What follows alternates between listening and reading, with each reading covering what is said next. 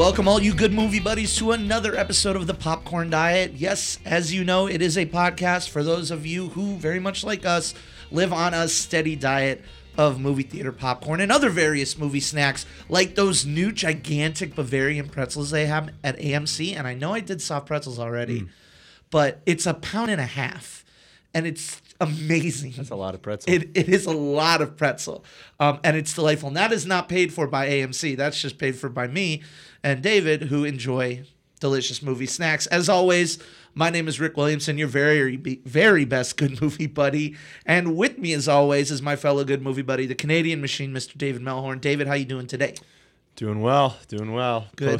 Post 4th of July, recovering from that. Yeah, that's Some of us more than others. Some of us more than others. 100% true. But yeah, me too. It was a good 4th of July, celebrating America, celebrating Brexit 1776, as I like to call it, and watching some movies. And this week, or this particular episode, since we got a couple, we've been very busy movie watchers. I feel like we've watched like 4 new movies over the past like 10 days. We did. We took the show on the road, saw 3 movies in 1 week, yeah. I think. And so we are hitting up. This is our first real big comedy episode. This is. Because we had Will Ferrell release an Amy Poehler and Jason Mantzoukas in The House, which we really wanted to do. I mean, we really wanted to do The House because we haven't done a comedy episode yet. No, yeah. It wasn't that we were necessarily itching really bad Jacked to go for see it. The House. Which, I mean, proved to be. We'll get to that. We'll get to that, yeah. But it did give us the opportunity to kind of break down comedies, more specifically Will Ferrell. Will Ferrell, since our high school days, has been pretty much the lead, like, comedic talent. I think looking back, actors in our generation, I guess, or since we really started getting into comedies and specifically the more adult type comedies, PG-13 rated R movies, I think you've had like Will Ferrell. You could probably say maybe the Wilson brothers, Vince Vaughn. Sure. But Will Ferrell was the only one I think out of sort of some of those people. You have Ben Stiller and Jack Black and some of those other guys too. But Will Ferrell, I think, is about the only one that has just done comedies. Yeah. I mean, he's got a couple. He's dabbled.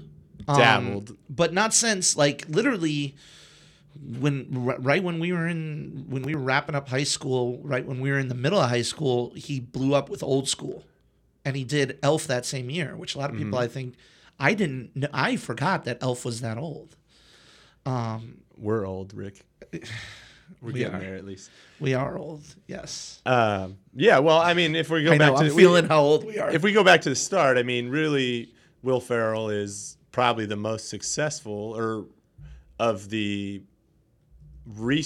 relatively recent SNL, what if you want to say graduates from that standpoint. He was the last, and I'm probably wrong here just because I don't have, obviously, I don't have the entire cast of SNL in front of me, but as far as I can remember, he was the last big, like, alpha male. Yes. Like, because there was always an alpha, there's always a leader. There's always, like, Kristen Wiig.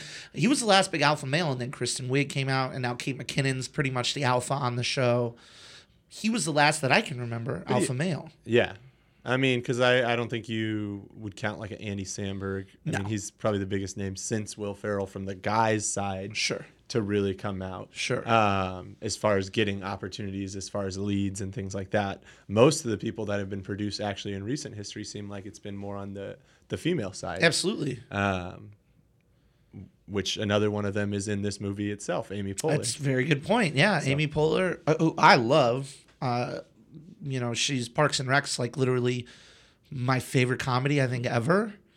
And so, I mean, even though we talked about, like, I wasn't that excited about The House, like, I was reasonably excited because it's got a crazy cast. But yeah, focusing on Will Ferrell, I mean, there were a lot, like, his, it was, I'm trying to remember all the alpha males. You had your Adam Sandlers, you had your David Spade, Chris Farley's, you had your, man. Even if you go back to, like, your just big Belushis, names that came out of there. Aykroyds. Jim Carrey. Sure, Jim Carrey was more. He was more. He was in Living Color. Yeah, Living Color. But yeah, he was the top dog on the block for the longest time, and then he just started branching out. He started doing those bit parts. Well, and I think from that group that was popular then, you had like what's his name that did Ladies Man? Tim Meadows. Tim Meadows. Tim Meadows was always a bit player though. But I'm just thinking So of was the Chris guys that were Kattan on and- that cast, Chris Kattan, some of those guys that were on that cast. He was really the only one that sort of made that jump. And like you said, he was kind of that For sure. the alpha male of For sure. that group. And funny enough, I mean, true enough, kind of like with most of the Saturday Night Live characters or actors and actresses, his first real movie came with a SNL skit movie, basically, yeah. Night at the Roxbury. Yeah. Yeah. And that's where we really first got Will Ferrell as a lead. Absolutely. Now we got, just before that, you got him playing, which I always enjoy, and we'll talk about this a little bit more, but you got him playing kind of a bit part in Mustafa in the first Austin Powers, which came out a year before Night which at the Roxbury. was Mike Myers being an SNL guy. Like that was back when, and it doesn't, I mean, I guess it's still happening, but that was when SNL people put each other in their movies, and sometimes they caught on and sometimes they, because Austin Powers wasn't a big movie when it came out. Yeah. It made like $9 million. It got popular on home video, and then he showed up for the second one. Yeah, he showed up for the second one. He was in Ladies Man, even Zoolander. I know Mugatu wasn't technically a SNL character, but it was loosely based on. I feel like he had a character in SNL, especially if you go back and watch that best. It was his, him and Jimmy guy. Fallon, working at the fashion store. Yeah, when he's on the little motorized cart, and he pulls out the little phone, tiny cell phone. Yep, they even pull that gag in Zoolander too. In Zoolander, yep. Yeah, you're right. I mean, but he didn't get to be the lead until Elf. Really? Until 2000. Yeah, until Elf, because he wasn't the lead in Old School. No, I mean he was arguably the best character in Old School, but that was more Vince Vaughn, Luke Wilson. Right, it was a three-hander. Luke Wilson was the main character. He was the lead character, and Vince Vaughn was the main buddy character, and Will Ferrell was the agent of chaos, if you will, which really, I think, really solidified him as being that guy who can play like the most white bread suburbanite dude with a dark side. Like that's every fucking role he plays now. It's true. It feels like it. It feels like it. It does.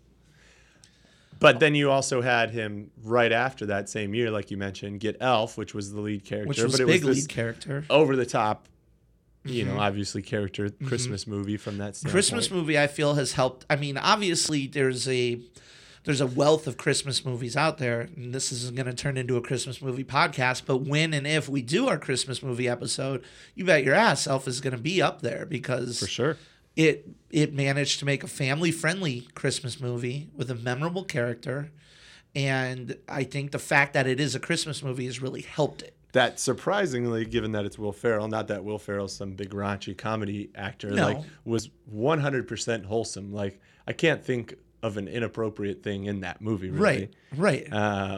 So, but, the majority of people that really love it are older, an older audience for the most part. Well, we're growing older too. It's true. That was 2003. That was 14 years ago. We were in high school still when Elf came out.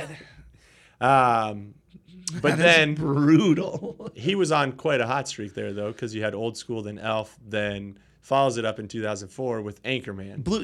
Which I think is when we started seeing like peak Will Ferrell, which is weird considering that was 13 years ago. Like peak Will Ferrell was Old School, Elf, Anchorman, and then he cranked out. He was in Wedding Crashers cameo, and then he did The Producers a year later. That didn't make any money, which made a lot less money than I thought it did. Yeah.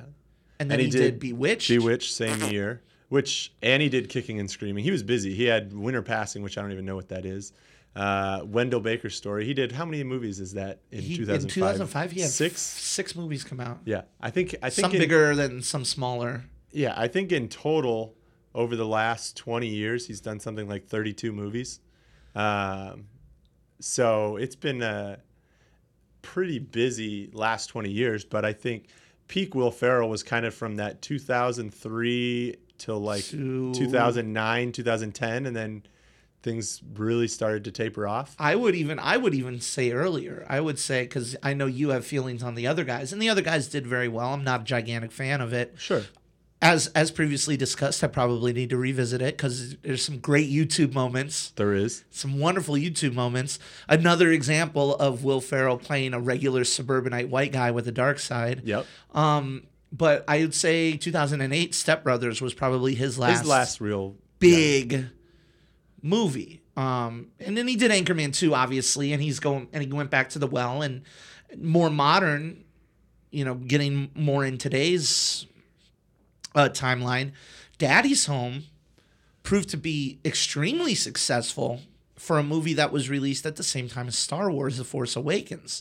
That was in hindsight, you could say that was a really ballsy decision, but the counter programming worked because that movie made like $130 million. 150 when it was going up against the biggest movie in the last decade. Well, biggest movie in the last decade, but also that's peak like Oscar movie time. So like that's true. You're dealing with like Christmas movies, you're dealing with like Oscar chasing movies, and you're dealing with Star Wars. Right. And so now obviously we got The House that came out, but he's got Daddy's Home 2. He's going back to the well there.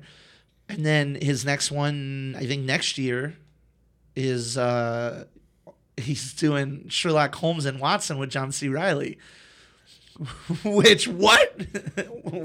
Okay, I'm in. I'm interested in that, sort of, I think. Which is kind of going back to the well again, because John C. Reilly, it's, Talladega Nights, then Step Brothers. Some of his best movies were with John C. Reilly. It's funny enough, he wasn't in, what was the John C. Reilly that was the spoof on? Walk Hard? Walk Hard. No, he wasn't in Walk Hard, although that seems like it would be like a perfect opportunity for him to be a cameo, especially because like Tim Meadows is in that. But it was.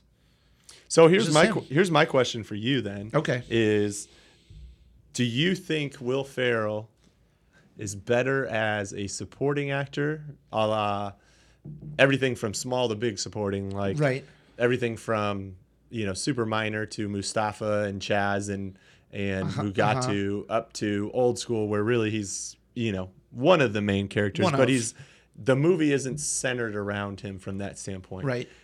Do you feel, because for me, I think as I think of it, probably my most memorable ones for him is not where like the entire movie is centered around him from that standpoint.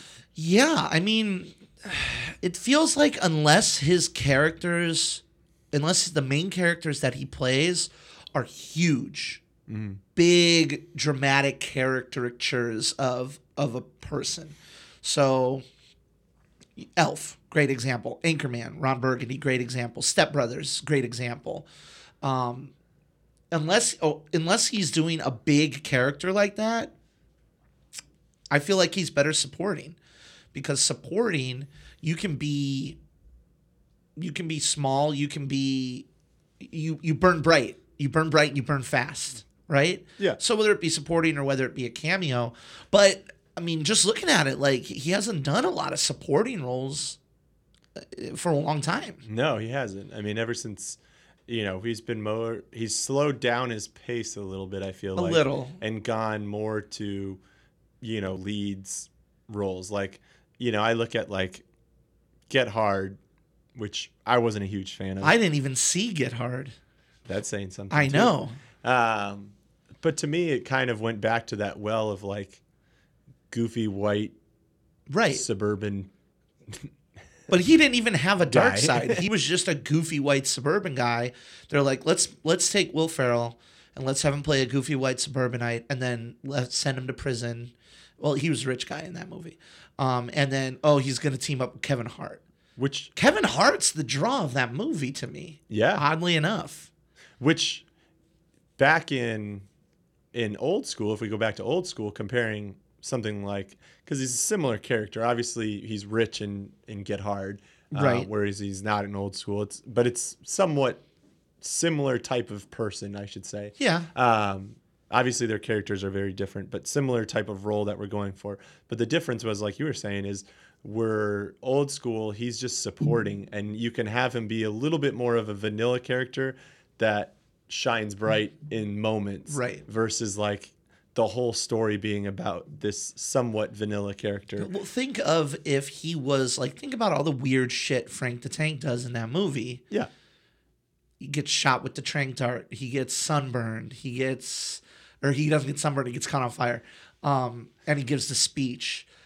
If that was the main character, if that movie was 100 minutes of that, I mean, he's like and granted he was before, so it's more the opposite of what I'm about to say, but it's almost like Zach Galifianakis in Hangover. Like, right, he's not asked to be the entire movie, but right, he's probably the most memorable person from the right. movie. Just like Old School, he's probably the most memorable character from the movie, right, but he's not asked to be the entire movie. And then Zach Galifianakis makes 2 or 3 movies where he's the lead, and everyone kind of realizes, like, do we really like a whole movie with Zach Galifianakis as the lead? And funny enough, they came together in The Campaign. Which is one of my least favorite comedies. It's awful. It is mean. It's terrible. The Campaign is legitimately dark and a mean comedy.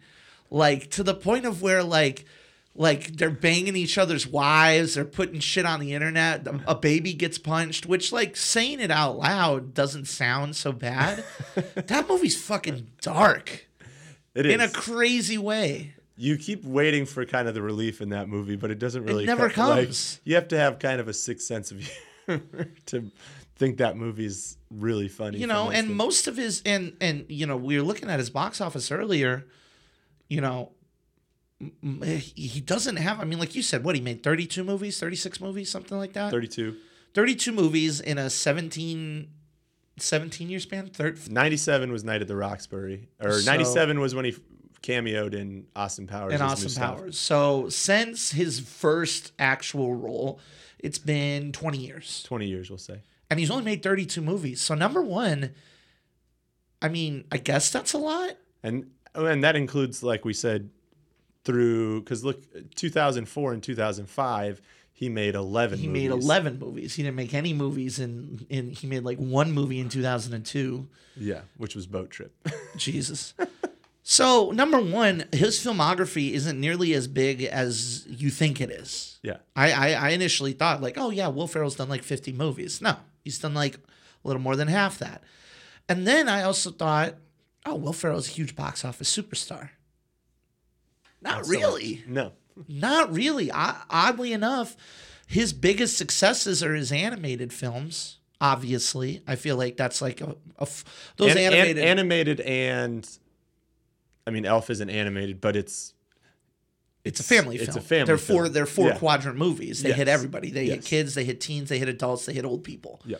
So those movies are obviously going to be more successful. You know, just by the nature of what kind of movies they are. Appeal. A wider appeal. But, like, he's never reached the box office, like, heights of the big comedies, you know? Yeah. And I'm trying to think, and I don't even know if I can pull any off the top of my head. But, you know, there has been, in the past few years, there has been some really high-grossing comedies that he really hasn't been a part of. Well, I think of even, we go to last year, Bad Moms made $113 million. Right. Will Ferrell's only had a couple movies that went above that. Like Anchorman, which we all think of as, you know, that iconic comedy, only made a little bit over that. But he's never made, well, the first Anchorman made very little money. No, Anchorman 2 made like 121. Yeah, Anchorman 2 made pretty good amount of money. But, like, you look at the list of highest grossing comedies, and he's never reached, like, Jim Carrey heights. He's never even reached Austin Powers heights. He's never even reached Adam Sandler heights. It's a great point. And that's really interesting because he is one of, I would think, just in terms of, what's the word, perception, he's a huge comedy star.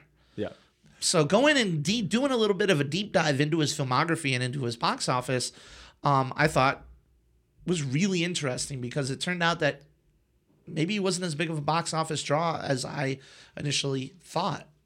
Yeah, so that brings us into let's do our top 10. So we've been throwing out all these movies. So we like to do our top 10s each week. So I'll let you go first. Let me know, what are your top 10 Will Ferrell movies? So the top 10 Will Ferrell movies, and we threw this out to the online community as well. And we got a pretty good amount of feedback. But oddly enough, I think their feedback also kind of echoes this conversation and sort of echoes my list. Because even though we said, and even you just said, like top 10 Will Ferrell movies, I think more people often than not think of their top 10 Will Ferrell roles. Mm-hmm.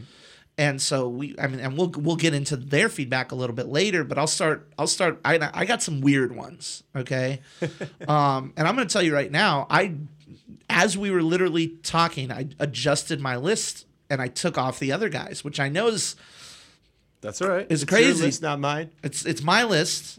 And I'm actually going to keep it to 10, even though I just said the other guys. So technically it's already 11, so I fucked it up. But number 10, and again, we're only pulling from like 36. So out of those 36, how many really, truly memorable movies does he have? Maybe 20? Maybe. So basically it's between the ones that really hit and the ones that really missed. And my number 10 was Land of the Lost. And it's, again, when I say Land of the Lost, I know you were like, really? And a lot of people listening to this are going to be like, really? Land of the Lost, number 10. Yeah, it's a weird movie, and I appreciated it. And it's got a good supporting cast. Danny McBride is great in it. Jorma Taccone, who plays the monkey guy, Chaka, is amazing in it. And it's just a really weird movie, so I put it on there. Number 9 is his original, and it's probably got, this is a nostalgia factor for me, because I watched this when I was a kid, but it's Night at the Roxbury. That damn song, that What Is Love song, is still on my Spotify. And there are some really good gags in that movie. It is pretty much an SNL sketch. Like, they really don't try to flesh it out that much, but it's still funny. And they had, and there's some good bits of it. Number 8, and I actually think this is a little low on the list, but whatever. It's Talladega Nights, The Ballad of Ricky Bobby. Again, I think the funniest stuff comes from his supporting cast. He's got some good bits in it. Sure. But it's his relationship with the French guy whose name I'm blanking on. I can't believe I can't remember. Sound like you got peanut butter on the roof of your mouth. The whole crepes thing or his relation. I can't believe I'm not. Help me out here. Who? I got you. I'm drowning here. Who the hell is that? I can't believe I'm absolutely blanking. Sacha Baron Cohen. Yeah. Jesus, that's a rough one. But you know, some really good bits in that. So I put Ricky Bobby in there. Number 7, and this is not a Will Ferrell movie, but it is one of my favorite roles of his, and it's Wedding Crashers. Mm-hmm. The only reason, if this was just the best movies Will Ferrell has been in, this movie's probably at the top. Well, I feel like what's one of the most quotable, one of the lines you hear the most from people? Mom, the meatloaf! Exactly. I scream that all the time. You and I scream that at each other all the time. He's in that movie for very, very little, but as we talked about before, he burns bright. And that is, I think, on this list of, that is one of my favorite comedies of all time, too. Oh, it's up there for sure. So as far as a Will Ferrell movie, it's number 7. As far as a movie that Will Ferrell has been in, that's like a top 3. For sure. Number 6 is the original Zoolander, because Mugatu is a great character. It's a huge, big character. Really, really funny. The hairstyle, everything like that. Even when the sequel didn't make any money, but even like the best part of the trailers were when Mugatu showed up again. Number 5, the Lego Movie, which is one of those movies that has no reason being as good as it is. And ends up telling actually a really sweet story about creation and kind of nostalgia, kind of holding on to what what we want and what we love at the risk of not being able to share it or let other people create with it. But not only does he play President Business President Business, but he also shows up live action as well as the dad. Yep. And that's just, he's not exactly the most memorable part of that movie, but it's a great movie, and he's a big part of it. Number 4, and I feel like these 4, like in whatever order, pretty much are everybody's top 4 Will Ferrell movies. But number 4 is Step Brothers. Fucking hilarious. Him and John C. Reilly are an amazing comedic duo, and that's why I'm into them being Sherlock and Watson. Like, okay, I'll let that ride out. Let's see what that's like. And then, so number 4, Step Brothers, do Teabag My Drum Set, So Much Room for Activities.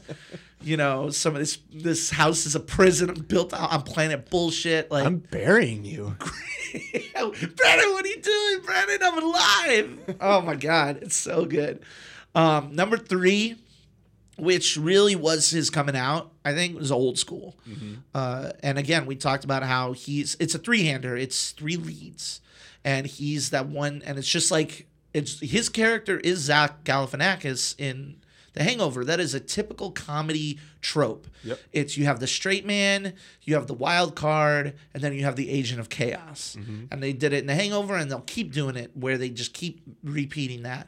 And we have a cast of characters, but goddamn, is he such a good agent of chaos? Yes. Once especially where he starts out square. Like, he starts out like the least harmful of any of them. And then he just goes down a path. Yep. And Frank the Tank comes back. Frank the Tank. And that is what is unique about that. The way that he doesn't start off as the psycho. He evolves into the psycho. He has that switch flipped. Number 2 is Elf.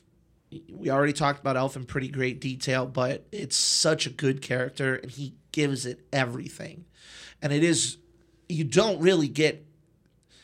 It's easier to make classic Christmas movies than it is to just make regular classic movies. Sure. I think, because it's such a niched area. You get a little bit of leeway, I think, right away being a Christmas movie, right? Because everybody has nostalgia for Christmas, or most people have nostalgia for Christmas. Whatever you believe in. But yeah, there's a certain level of nostalgia there. But him and director Jon Favreau, and they crushed it with that movie. Even now is still very quotable, is still very relatable, but also is a great Christmas movie. You know what I love about it too, and this won't get us too far off tangent, is they haven't made a sequel of it. They just let it be. Right. Let it be perfect the way it was, and not try to make another $150 million. It's one of his most successful movies, and they just, we're just going to leave it. And although it took like 12, 15 years before they made Anchorman 2, I feel like. You never know. Who knows? If he keeps declining, they might need to go back to the well. Yep. We'll see. Tim Allen said it made too many Santa Claus movies, which I don't care who you are. That first Santa Claus movie is good. It is. And then they made Santa Claus 3. But we'll save that Jesus for Christ. our Christmas episode. That's our Christmas one. And then number 1, and this is sort of a slash, I guess, because it's not so much the movie Anchorman, but it's Ron Burgundy. It's kind of both. It's kind of everything that Ron Burgundy was a part of when he showed up on ESPN to do promos, and when obviously the first movie's great. The second movie's not quite as great. But the second movie, I think, had that moment that made me laugh harder in a theater than I think I maybe have ever laughed. And it's when they make fun of his hair, and he gets Jean-Claude Van Damme in Bloodsport in his eyes. I laughed so fucking hard, and it's just thinking about it is still really funny. And oftentimes comedy sequels are not as good as the originals. Very, very rarely is that the case. Anchorman 2's the same. It's not as good as the first one because you lose a little bit of that. What's the word? That convenience, the introduction to the characters and all that. But Ron Burgundy as a character is an all-timer. Oh, yeah. He's fantastic, and the supporting cast is absolutely insane. Oh, it's amazing. And so that's my number 1. My number 1, I'm just going to say Anchorman. All right. So that's my top 10, 11 if you count the other guys. Well, and for mine, mine won't take as long one because I'm not Ricky. Whatever. That was like the shortest top 10 I've done so far. It is pretty good for you. Thank you. But also because we're dealing with, 32 total movies, you kind of have we're going to be pretty similar because I feel like he's probably got 12 that could possibly be listed in this, and the other 20 just no one would have in their top 10. Right. Well, if you have Megamind on your list, the podcast is over. I will be fucking shocked. I could see someone, I mean, maybe there's someone out there that really loved Kicking and Screaming. There's some funny parts in that maybe, or, maybe someone, wants to throw in Austin Powers, but, he's just. Kicking and Screaming has one good part, and you know what it is. I do. It's go get me my juice box. That's the best part of that movie. I'm not a juice box boy. It's the best part. That's the only thing I remember from that movie. But regardless, part of the whole reason we're doing this podcast is because you're not wrong. As much as we give our top 10s and as much as we give each other shit for the movies we like or don't like, and the same thing, I do it all the time. I give people so much shit and grief for it. The beautiful part about it is that you're not wrong. No matter what.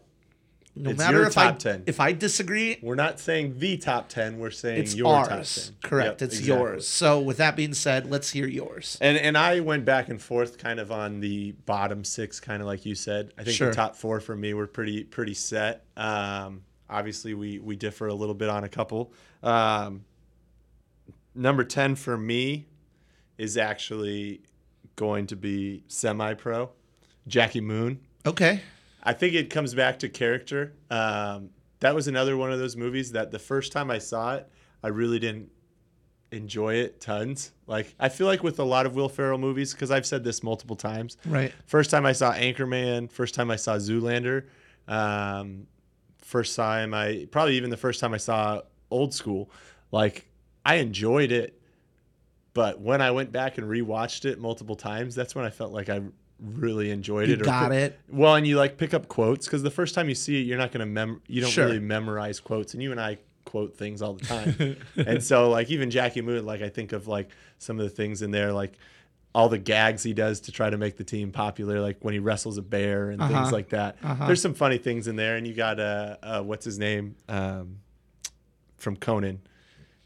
Andy Richter. Andy Richter Yeah. in there, who's fun as a sort of side guy with him in there. But that's number 10 for me. Again, 10 was difficult because it was kind of like bottom of the barrel a little bit for me. And it was definitely above, what's the ice skating movie? Blades of Glory. Blades of Glory. Right. So, which is the second time he played a character named Chaz. It's a good. It's a great douche. Or did he? Was it Chaz or was it Chad? I think Or it was Chaz. Yeah, Chaz Michaels or Chaz something. Michael Michaels. Yeah. Yep. So number 10 was semi-pro. Number 9 for me was Lego Movie. It's definitely higher up the list as far as like actual movie, but like you said, he doesn't really necessarily make or break that movie. Right. But that was number 9 for me. Number 8 for me is Talladega Nights. Okay. Ricky Bobby. Number 7 for me was Wedding Crashers. Again, so our 7 and 8 were the same. our 7 and 8 were the same. Interesting. So again, the movie itself, just like you said, way higher up for me. Sure. As far as comedy. That's an all-timer for you and me. Absolutely. Number 6 was Zoolander. Shit. Okay. We were pretty close 6, on 7. these. Well, again, he's only got 35 movies. You're gonna have some overlap. For exactly. Sure. Number 5 for me was The Other Guys.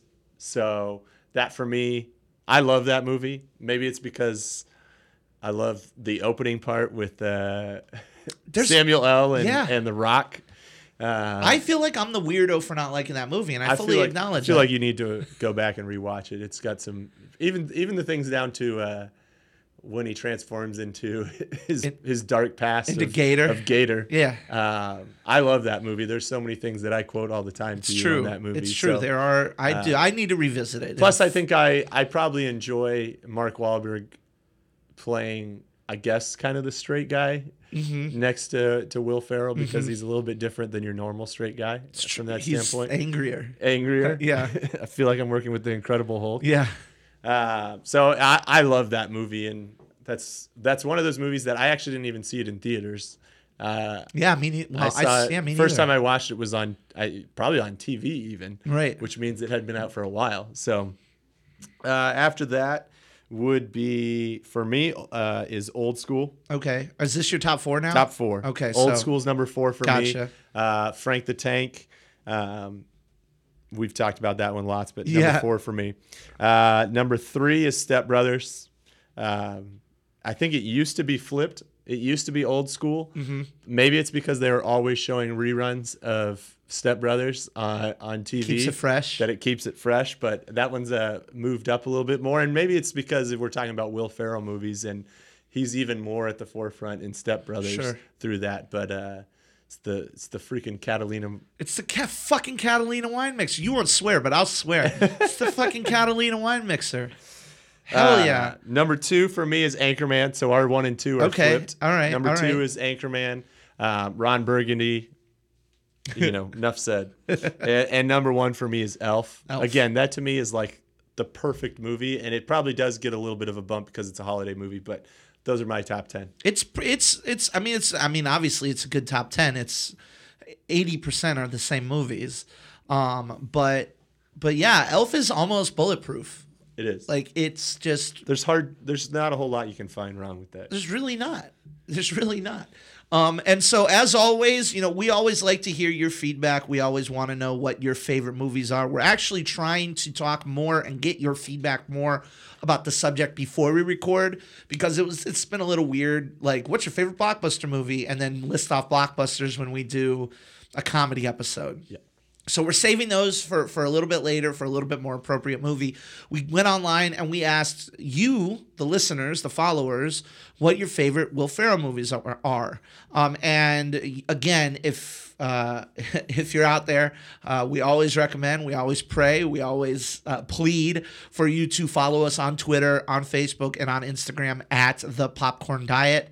Or you can always go to popcorndietpodcast.com. But we got a lot of good listener submissions, and again, you're not gonna get a lot of big different ones here. We had Chadwick Blythe throws in Anchorman, Robert Ensley threw in Step Brothers, so we had quite a few people who basically were throwing in Anchorman as well.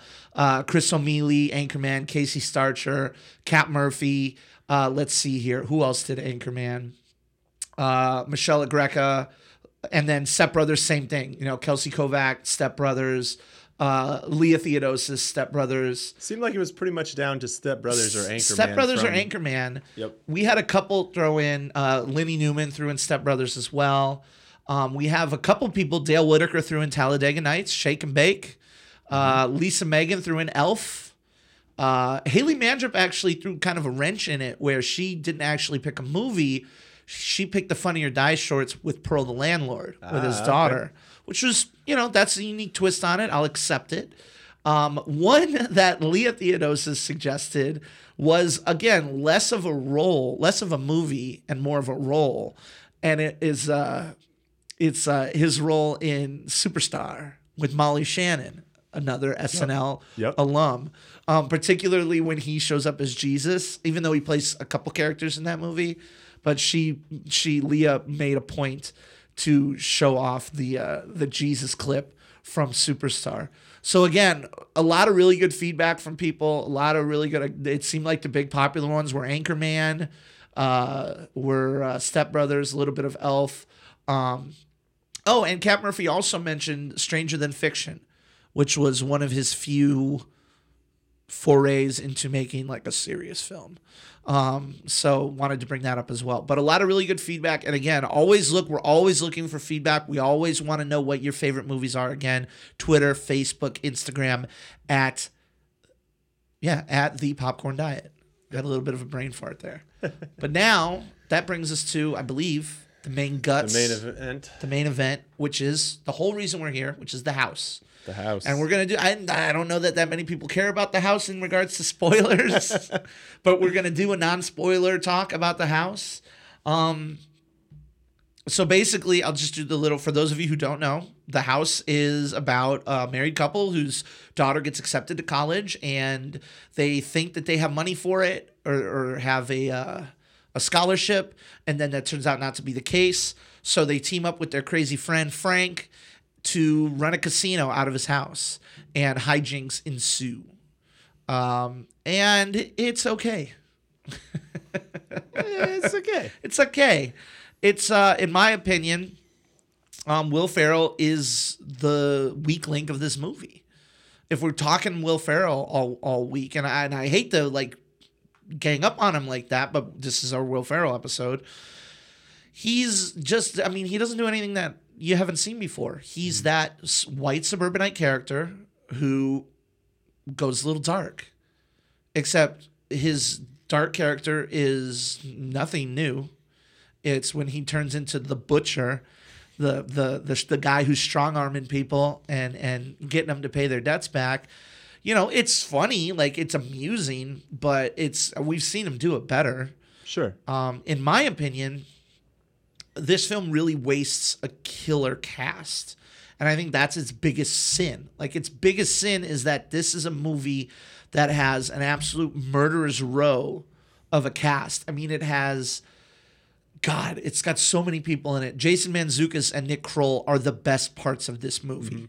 And then you have fucking Jeremy Renner shows up, which, whatever, it's maybe a spoiler, but he's on the Wikipedia page, so I don't care. How hard is it to say spoiler? Sorry, it's apparently really You're hard. best, Frank. But Rob Hubel, like if you know comedy and you listen to, you know, if you know, especially comedy podcasts or stand-up comedy, like, you know, like Michaela Watkins is in it. Cedric Yarborough from Reno 911 is in it. Rob Hubel, a really, really good cast. Alison Tolman, who was in the first season of Fargo, who was amazing in that, is absolutely given shit to do in this movie. She just is there. She doesn't have anything interesting to do at all. And Amy Poehler, who I haven't even mentioned yet. Amy Poehler is better than Will Ferrell, only because we really haven't seen the... She hasn't beat this character to yet. Fucking death yet. Right, exactly. And she's basically playing the same person, the white suburbanite who goes a little dark, except I just think she was funnier. Like when she started getting high and stuff, like... that's funny to me. Yeah, we haven't seen it as much, like you said. Right, exactly. But personally speaking, the best two people out of this movie are Nick Kroll and Jason Mantzoukas. Nick Kroll is on a roll right now. I think he was the best part of Sausage Party when that came out and he played the douche. And for those of you who don't like that movie, y'all need to watch that shit again because that movie is genius. And he's the best part of that movie. And he's the best part of this movie. And again, he's not doing anything different. He's playing the slimy city councilman. Mm-hmm. He's played a version of this weasel character in almost everything he's done. But he's so fucking good at playing it. And his rant about, at the very end, when he brings up Bill Murray, I really liked that part. I thought that was like one of the funniest parts of the movie. What about Bob? So I thought that was really funny. And then Jason Mantzoukas is one of my favorite comedic actors working today. He is the best at just playing chaotic. And this is a three-hander. Make no mistake about it. What's really weird about this movie is that was just advertised on Will Ferrell and Amy Poehler. And I get it because they were the two biggest actors. They're the two biggest names. But Jason Mantzoukas is the third lead in this movie. And he is the wild card. He is the agent of chaos, as I was talking about before. All these three-handers need to have an agent of chaos. And currently, no one is as good at playing just a chaotic psychopath degenerate than Jason Mantzoukas. He has the ability to scream out the most normal lines. Like, he'll just scream out, like, I don't know what you're talking about. And he's just hilarious. Or, on the flip side of that, he has the ability to quietly and subtly and happily say, like, some of the most deranged shit, like, ever. Like, there's a lot of that in this one. He's just super, super calm and chill.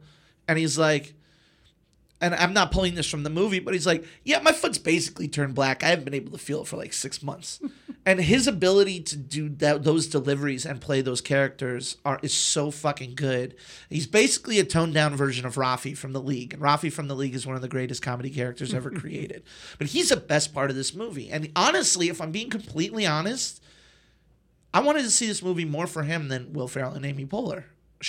And I know that's some people might say bullshit or whatever, but I'm such a big Zooks fan that he was still the best part of the movie, and he's not at 100%. Yeah, so that's my basic rundown of it.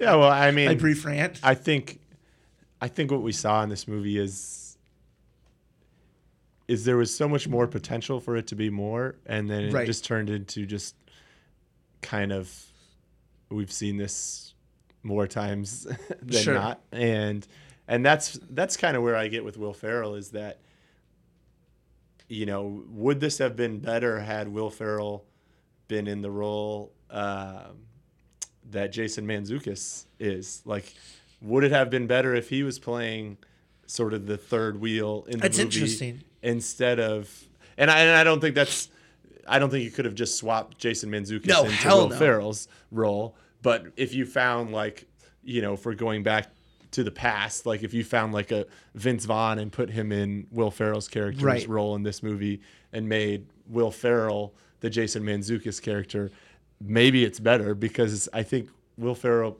plays the wild card a whole lot better than he plays, like, that's a really interesting point. The straight guy turned. He wouldn't have done it better than Jason Mantzoukas, but it would have fit. It would have been a better fit for sure. Absolutely. So, I mean, for me, the movie, there's a couple of memorable things. Like, I saw it last week, and I can tell you, I saw it Saturday, I was Friday, so I can think of maybe like 3 or 4 memorable scenes. I still remember plenty of the movie. Sure. But, like, I remember the end scene that you're talking about with Councilman. I remember, you know, some of the setups as the casino progresses and things like that. And obviously some of the stuff with Will Ferrell being the butcher, the enforcer for the casino. But, I mean, again, it's not like it's a brand new, you know, topic or anything, and it's not a brand new character, and so I think you go into it hoping for more, but kind of getting what you expect. You watch the trailer, however excited you are about the movie when you see the trailer is probably about as excited as you'll be about the movie when you watch it. About the movie itself, yeah. Like, there will be nothing that's surprisingly hilarious in the movie. And there's nothing that's it's not one of those movies where I feel like they wasted all the jokes in the trailer that you get sometimes in comedies. They just kept the tone. But you probably could have guessed half of the jokes that are in there, even though they're not in the trailer. So for sure. I think one of the biggest things that, and I guess we can, let's put the pin in it in terms of no spoilers. It's okay. It's not his worst movie by any means. I certainly felt like he was sleepwalking through this. It felt like he's done this before. He's done it better.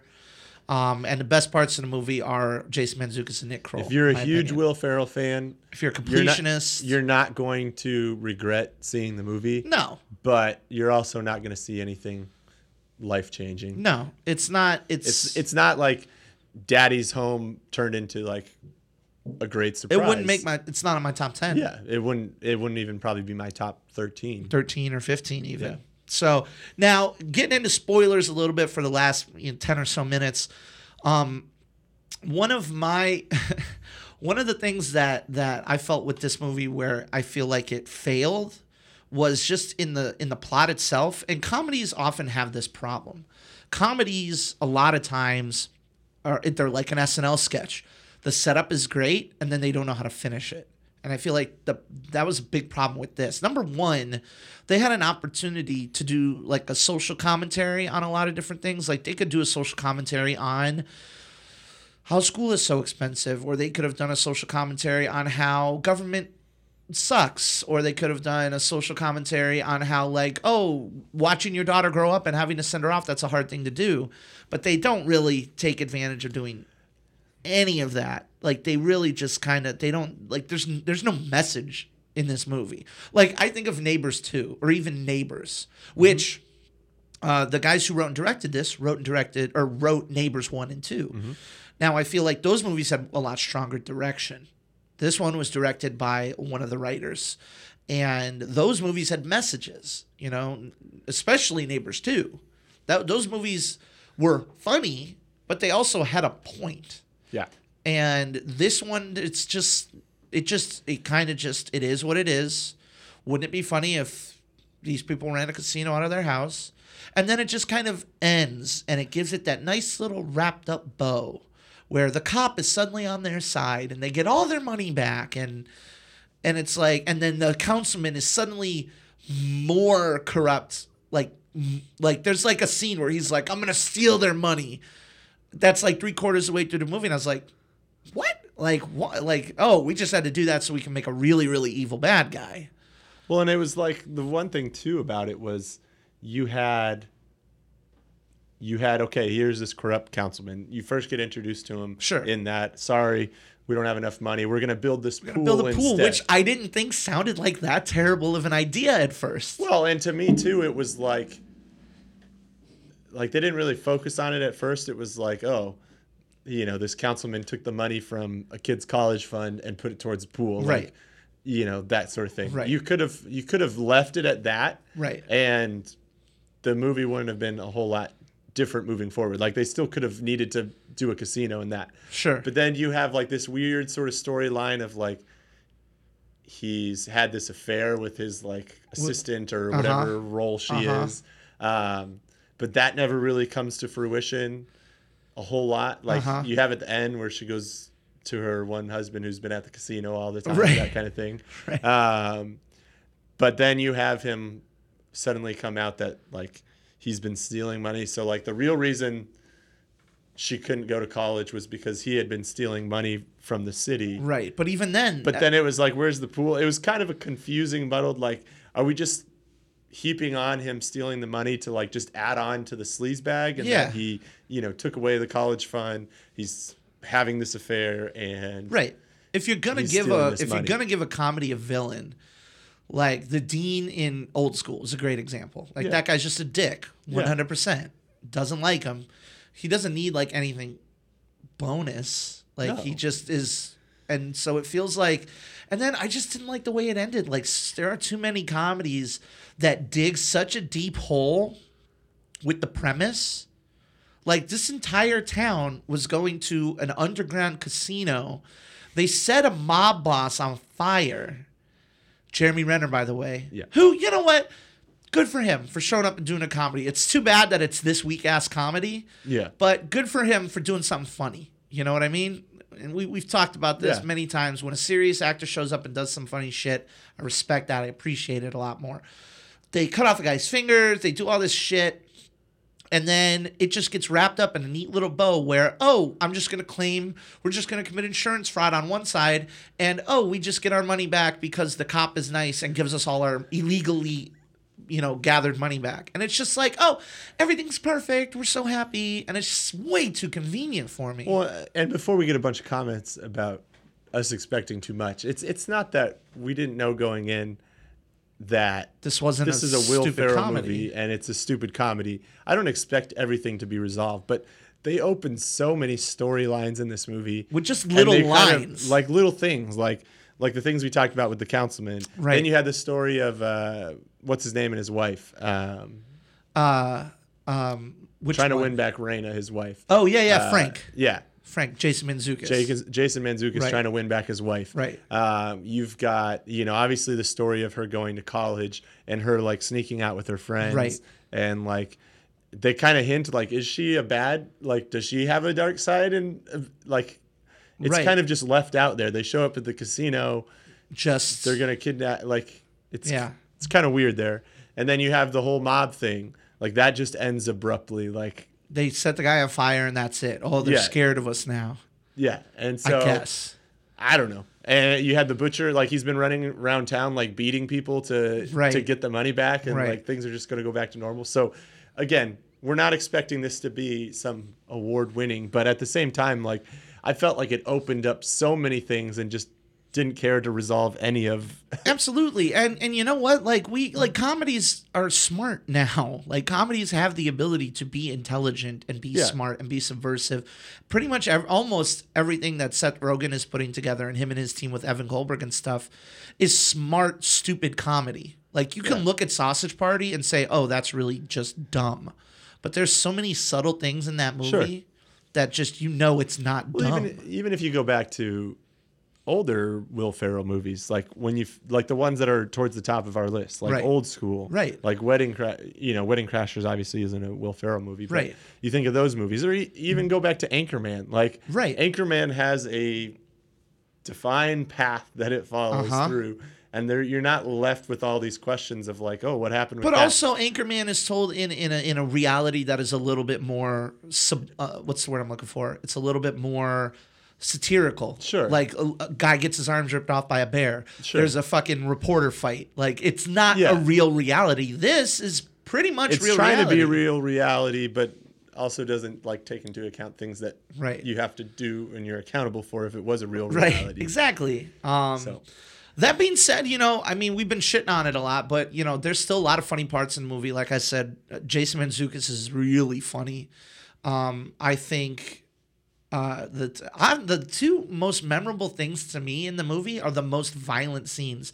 Most of the big laughs in this movie either come from something Jason Mantzoukas is doing in the background, or when he's like giving a tour, like when they have like Club Ooze in the back, which is a great club name, by the way, or the oxygen, pumping oxygen in. I love him. Or when he reacts to the finger getting cut off, and he's like, "You can go tell your friends." Like he's just so fucking good at delivering those lines. But my two favorite parts of the movie are super violent, and it's the impromptu MMA fight. Sure. And the chopping off the finger scene. And the chopping off the finger scene goes into that sort of what we were just talking about. Like it is a comedically violent scene in a movie that's supposedly in a real world, And so it doesn't quite fit in the whole film, but as just a scene, that was pretty funny. But I really liked the fight, and I really liked how they were just taking bets and how he gets Frank gets the microphone and he's doing the announcements and stuff. I really like that. That was my favorite part of the movie because I thought it tapped into that like that white suburbanite rage. Sure. Where like all these suburbanites secretly fucking hate each other. And then when the one guy knocks out the other guy with one punch, and I was like, oh shit. And then the Martha, who keeps telling everyone her name is Martha, and that fight between those two, like, well, and even her in the council meeting the next day, when she's got the glasses and he has her take those down, and she's beat to shit. Like they beat the shit out of each other, bloody, and it's like at some point I was like, wow, this is really violent, but I still thought it was funny. So yeah, and I think from there it's And this is something that I think remains to be seen. But I mean, the real question is where is we talked about what's upcoming for Will Ferrell, right? But we talk about all the time, sort of where does he go from here, and what do we want to see him in next? Like you always talk about with Christian Bale, like how you want to see him do a comedy. Like I do. Do we want to see Will Ferrell do something serious, or do we just want him to stop doing some of these like half-hearted, half-effort? Like I don't know that I would be that interested if Will Ferrell did a dramatic role. Like, I don't know that I can really take him that way. Like, there's some actors that like can pull it off, but like even when you look at like the dramatic stuff that Adam Sandler's done, like it's not that they were terrible. It's just that they were a lot of times really good. Yeah. Like Sandler is an underrated dramatic actor. Yeah. I don't know what I want to see from Will Ferrell. Honestly, the big thing I want to see from Will Ferrell is probably not going to happen. It's to have him be the bright, shining, supporting character. Like, that's what I think he needs to do. Or just keep making movies with John C. Reilly, which I think is what he's trying to do. I mean, we may have to wait for another few years when he starts being... Because he's... he might have to start going back on that decline. But, I mean, you've got Zeroville that's coming out. That's a James Franco, Seth Rogen one. And as I was talking about, like those guys are really making really subversive, really funny, smart comedies, and it looks like he's going to play a bit part or whether it be a cameo, or whether it be a full-on supporting role. There's some interest there from me. Yeah, absolutely. Because of the talent that's involved, James Franco, Seth Rogen, Megan Fox I can't say that helps me. Nothing wrong with that. Red-blooded straight American male right here. I'm down with that. Dave Danny Franco, McBride, all of Craig that, Robinson. all of that group, like that's a funny group of people, and to see Will Ferrell kind of get lumped in there, that's exciting to me. All I know is that I see Scott Hayes is playing Charles Manson, so. Which is and someone's playing Dennis. Well, it's set in the 60s, Yeah. so that's why. So it's set in the 60s. But then Sherlock and Watson, like, okay, sure. That's my thing. I think when Will Ferrell's all in on a movie and really dives into the character, because like the thing that we've talked about over and over is how he's at his best when he's in these big characters and doesn't seem like he's just kind of using his name to make, let's make a $20 million budget movie and go make, 40 million, 50 million off of it, Right. Which I feel like half of his movies have been. Like The Houses did not cost a lot of money to make. No. I can't imagine that movie cost a lot. I can't of money imagine it was like more than like a $15 million. Unless you're talking paychecks. Sure. Because then, who knows? But yeah, I mean, my biggest thing that I'd like to see for him, like I said, I'd like to see for him to keep doing what keep doing it. Like The House isn't bad. It's just we've seen it better. We've seen it before. Work with different people, work with different writers. That's what he's doing with Zeroville. Mm-hmm. Or go back to what works. Work with John C. Reilly. Work with Mark Wahlberg. Obviously, he's doing that. He's got Daddy's Home 2 coming out. He's doing this Watson and Holmes thing. Holmes and Watson, whatever. So I'm down. Like, I'm not down on Will Ferrell. It's not like I'm not going to see his movies anymore. Like, he's still fucking funny. He is. So, yeah. And I think, does that do it for us? That'll do it. I think that does it for this particular episode of the Popcorn Diet. As always, please rate, subscribe on iTunes, Google Play, or SoundCloud. Make sure to follow us for all of the updates about what we're doing on Instagram, Twitter, and Facebook at the Popcorn Diet. You can also find us at popcorndietpodcast.com. But for the Canadian Machine, David Melhorn, my name is Rick Williamson. Go see some good movies, and we'll see you on the next episode.